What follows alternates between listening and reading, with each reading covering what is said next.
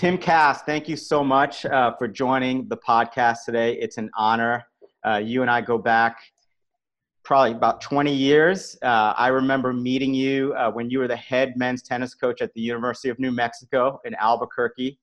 And I was just a lowly graduate assistant coach at Boise State, but was fortunate to travel to your place with 3 or 4 players for a fall event. And you were very kind, very welcoming.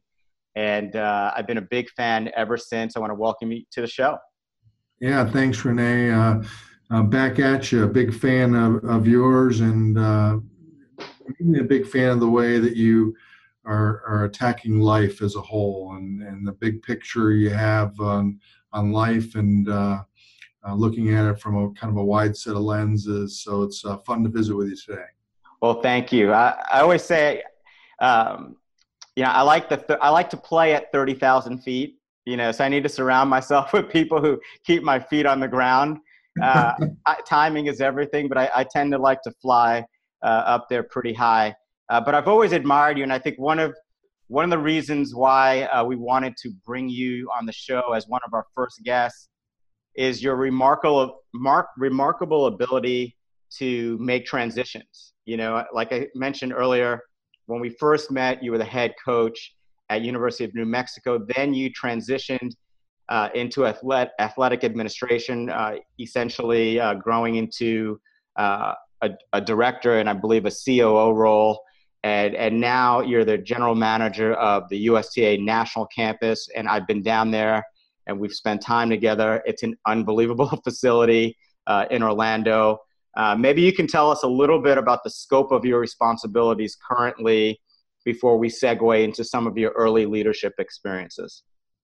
Yeah, so current responsibilities are a fabulous project for the USTA to have a vision like this that really is out of the box. And, out of the box and the USTA haven't always gone hand in hand. And I don't think, I say that somewhat tongue in cheek, but the last 5 years, if you think about what the USTA has bitten off in terms of the transformation of the National Tennis Center, Arthur Ashe Stadium, and the whole U.S. Open experience and the whole transformation physically of that. And then also at the same exact time has said, hey, we're going to build something that's never been built before, a 100-court tennis facility in Orlando, Florida, where we have 0 ties. And, oh, by the way, we're going to move all of community tennis that was located in White Plains, New York, down to Orlando, which is about 125 full-time employees. And we're going to move player development that was in Boca Raton, Florida, up to make the national campus their new home, which is about 50 employees. And we're also going to get out of the concept of having remote employees in our business model. We're going to take those 25% of our employees that were remote, and we're going to move them to Orlando. And then we need to now bring in another 50, probably full-time people, another 200 part-time people to run this business on a day-to-day basis. And we're going to strengthen and grow our company. And we're going to integrate all these folks together. It is a bold, visionary play in my terms, and they wanted to do something transformational. I think the campus is proving to do that. So it is now the home office for community tennis and much a shared service. It's a home base for player development, which is our training arm for those that are in the pathway of being professionals or current professionals. And so it's our training center year-round for those men and women players and youth players. And then it's also really becoming the home of collegiate tennis in a lot of ways. 20% of what we do on campus for all divisions is collegiate tennis. And so that's cool. And then it's a day-to-day business where we have local programming and camps and lessons. And so 30% of our business is 30% of the court usage is camps, programming, and lessons. 30% of another 30% of what we do is events and tournaments. We host 110 events a year, 250 event days, all over the gamut, from obviously youth tennis to wheelchair tennis to Down syndrome activities, a lot of diversity and inclusion events, collegiate events. We mentioned adults. We got the 5.0 adult national championships happening in our background right now. And so that's 30% of what we do. Collegiate is about 20%, and then player development activities about 20%. So to mix those models all in one place, there's nothing like it. In some ways, a reaction that we've heard a lot is, being in the entertainment capital down here, that in terms of Disney and Universal and kind of what those theme parks and the mentality they have. A lot of people have called this sort of the Disney world of tennis, So today out there, on 100 courts, we literally have 100 courts completely occupied right now. And so we've got the adult 5.0 leagues on both the clay courts and the hard courts. Player development is fully engaged with about 20 people practicing, that are some of our best players in the world. And then on the collegiate courts, we have UCF out practicing. We have other teams coming in here practicing and preparing. And last week we had 12 collegiate teams in here playing. So it's in some ways a melting pot for our sport. It was built to share this facility and to grow the game of tennis and to elevate and motivate and lift up our sport. And it's we've only been open 22 months. We've learned lessons every single day from the day the doors were open on January 2nd, 2 years ago. So it's been a fun ride. What is it about leadership that attracted you, just to the business? I mean, is there a specific experience or influence from your early life that you find relevant, that you come back to periodically in your role today? That's a good question. And, I look back and when I started and when you and I met at New Mexico, and you talk about life being in the right place at the right time. I mean, I think you could argue that luck is part of a lot of successes. And I certainly would fit into that category that, when I was 23 years old and my coach, David Getz, had moved on to the University of Minnesota. And at that time, the University of New Mexico was in some financial troubles. And David had left in September and school had already started.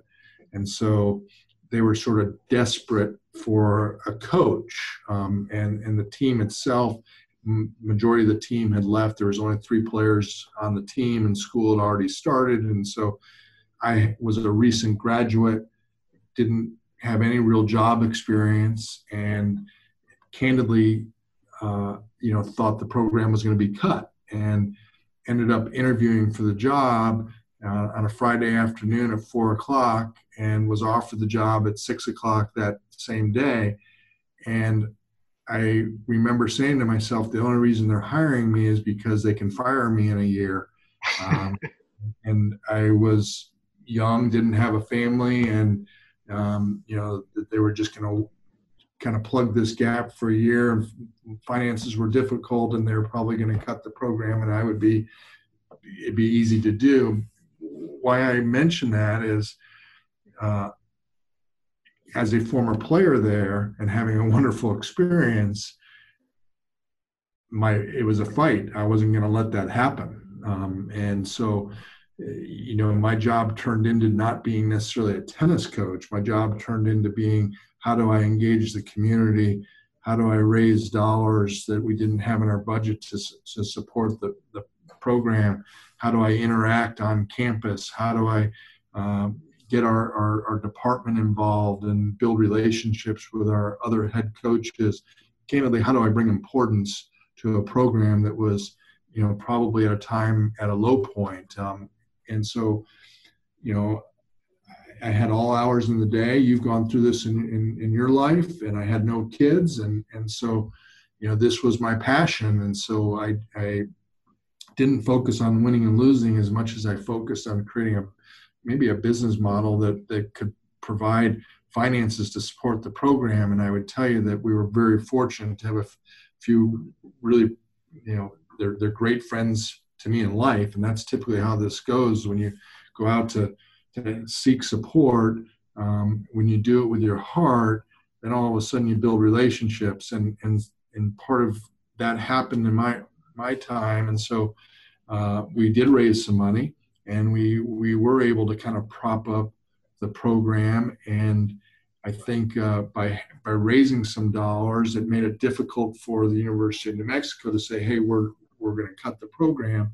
And then we were able to build a program and get the community involved, much like, Greg and you did at Boise State way back then. I mean, I don't know if there's a better master at doing it than Greg Patton. And, when you get the community involved, all of a sudden, now the media gets involved and there's some momentum. And so, that was probably the start, at least, of the way I approached my career. And probably all through my time, whether it was at New Mexico or moving to Texas A&M, even at A&M, while we had more resources, I still looked at it as a business. I still looked at it as, how do we get the community involved? How do we bring the right events? And trying to get the NCAA tournament was a big deal when I was at A&M, and things like that. Or how do I get our sport on television? I tried to look at it a little bit broader. Again, probably how you've approached your career as well. There's not many people that are writing books and have come up through teaching or coaching or now doing media or podcasts, and just that there's many ways that you can the life takes you. And so for me, the business side mixed with the coaching side took me into administration, and the administrative side, for 10 years at the University of New Mexico, serving as a chief operating officer, deputy athletic director, gave me wonderful experience in that role. And then when this opportunity came up here, was just a mixture, candidly, of being able to transform two passions, a professional life that had been in administration and maybe some business modeling through tennis. And then now I've got the biggest and best facility in the world that is something that we get to drive every day. Tim, as a leader, what's your definition of execution? How do you view, what does successful execution look like for you? Not only on a day-to-day basis, but when you look out 3, 5, 7 years out? Yeah, that too is a good question. One of the things I think I've learned in this position is, so this was a brand new business. Nothing. If I had stayed in college athletics as an example and went to be an athletic director, maybe someplace, well, there's 320 plus Division I schools. There's 320 templates you could look at, and I think good leaders often take pieces of their different experiences and then try to implement them into wherever they may be. And well, this didn't have necessarily something to model after, and that was intimidating. I will tell you that. And we wrestled with, should we do a strategic plan out of the gate? Well, know that we were building 65-acre facility. We didn't have a staff to run it. And when I was brought on board was a year before the doors opened, and had to go hire a staff, train a staff, and then open the doors. And by the way, build the facility. So I think it was smart from the board and leadership to said, let's hold off on a strategic plan because we don't know what we don't know. And we've got so much to learn. And so one of the things I found myself using with our staff is just that we don't know, but we're going to learn something each and every day. And it's up to us what we're going to do with that lesson. It's our choice. We're going to be criticized. We're going to trip. We're going to fall. We're going to make mistakes. And my leadership style is, let's take that and let's embrace that, because now we have that knowledge, something that we didn't have the day before. And how are we going to use that knowledge to make ourselves better? And so what I have learned in this process, I didn't realize I was as much a planner as I am. And so in terms of trying to answer the question about execution, I feel like you have to have a plan in place to know what execution looks like. And so I'm not sure that, well, we didn't have a plan. We just finished a 3-year strategic plan 6 months ago. In theory, it doesn't go into full effect until 2019, but I would tell you that the process, that 6-month process of building the plan with 250 employees, was part of the plan.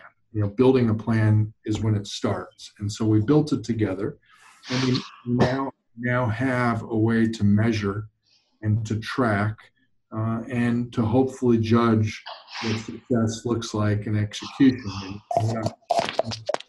Did I lose you? No, you're good. Thank you. And so we are able to utilize this plan as a roadmap, if you will. And so I think that's how we will judge execution. I know as a coach I did that. It was a lot easier as a coach because, you know, in large part, it's yourself as a head coach. At one point in my career, I was lucky to even have an assistant coach. And at one point, maybe you had a manager, but, you know, so you didn't have a large staff, and you had a relatively small team, 10 to 12 players. And so, you know, executing on a plan with that, I don't want to say was easier, but it certainly didn't require as many moving parts. But I think having a plan and creating a roadmap allows you to execute. So you mentioned earlier all of these folks coming from different places to one site, which got me thinking, you know, what are some of your best practices for building that winning culture, for uniting everybody there at USTA National, making sure that everyone their energies are moving in the right direction, and sustaining that mindset of what can we learn today, how do we apply it, and just repeating that process every single day? Yeah. Well, you know, I'm a big believer in communication. I think while everybody probably would say that, I think it's the way that you do communicate, and the ability to communicate, and consistency in communication. You know, so I think, and it's how you treat people. Probably one of the best things we did, it's the first time I've ever done it in my career, we took everybody through Disney Institute training. And Disney, as you know, is located here in Orlando. While it was customer service training, I would tell you it was staff culture training as much as anything. And the first thing I learned going through that myself, and I've been, you know, in sports and since I was 23 years old, but the first thing I learned was that customer service starts with the staff. It's staff to staff, it's peer to peer engagement, respect, you know, a sharing of cultures. That's where it starts every single day. And so they really helped us. They really gave us a springboard. You know, 250 employees in one space is a lot of folks, and then also the fact that so many entities hadn't worked together before. And so now we're in one space and work together. So to their credit, and that training brought our team together. Now, with that, there were some tactics that we learned, and we have something that we call "You Served Excellence." It's how you recognize people that are achieving the service standards. So our service standards are safety, friendliness, experience, and efficiency.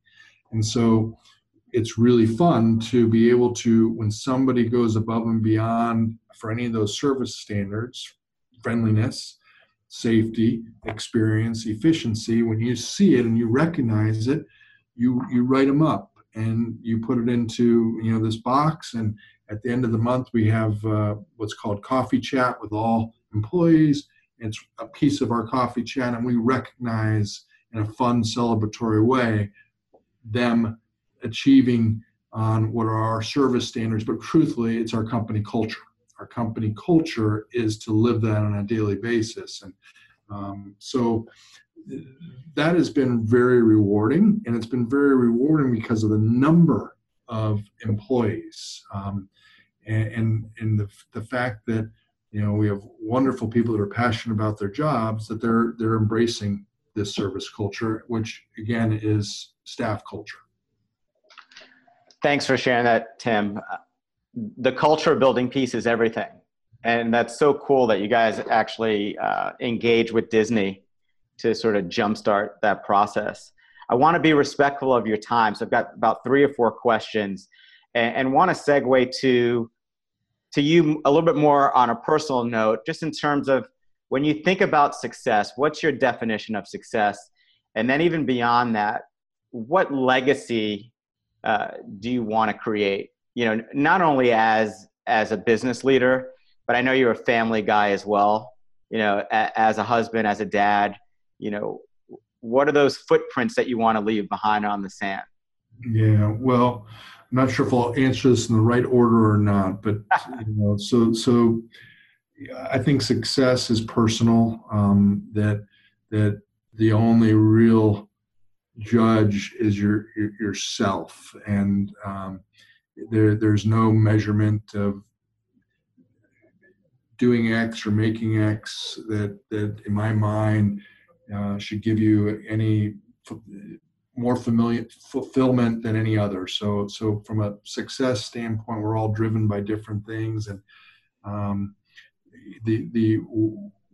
what is important to me is people, and so in my life, whether I started having kids at a later age, I have a 16, 14, and 9-year-old, and I'm happily married and just celebrated 20th anniversary. My success would be, am I a good father and am I a good husband? I mean, that's, I think, for all of us, balance is tricky. I would not lie that I continue to struggle with balance. I'm passionate about work. I'm driven, by the career piece. And how do we balance that with our family piece? Is, I think it's a challenge for all of us. It's a constant challenge, and so I don't necessarily measure. If I were to measure success, I would want you to ask my children or my wife of that. And what I try not to say is no to my kids. Not no in terms of trying to discipline or give them direction, but when they ask you to do something, I try to say yes. And, I try to be there for them, and I try to be a good husband as well, and I try to balance this thing called work. So talking about language, what would be your least favorite word in the English dictionary, and why? Well, I just used it in the wrong way, but my least favorite is no, because I much prefer,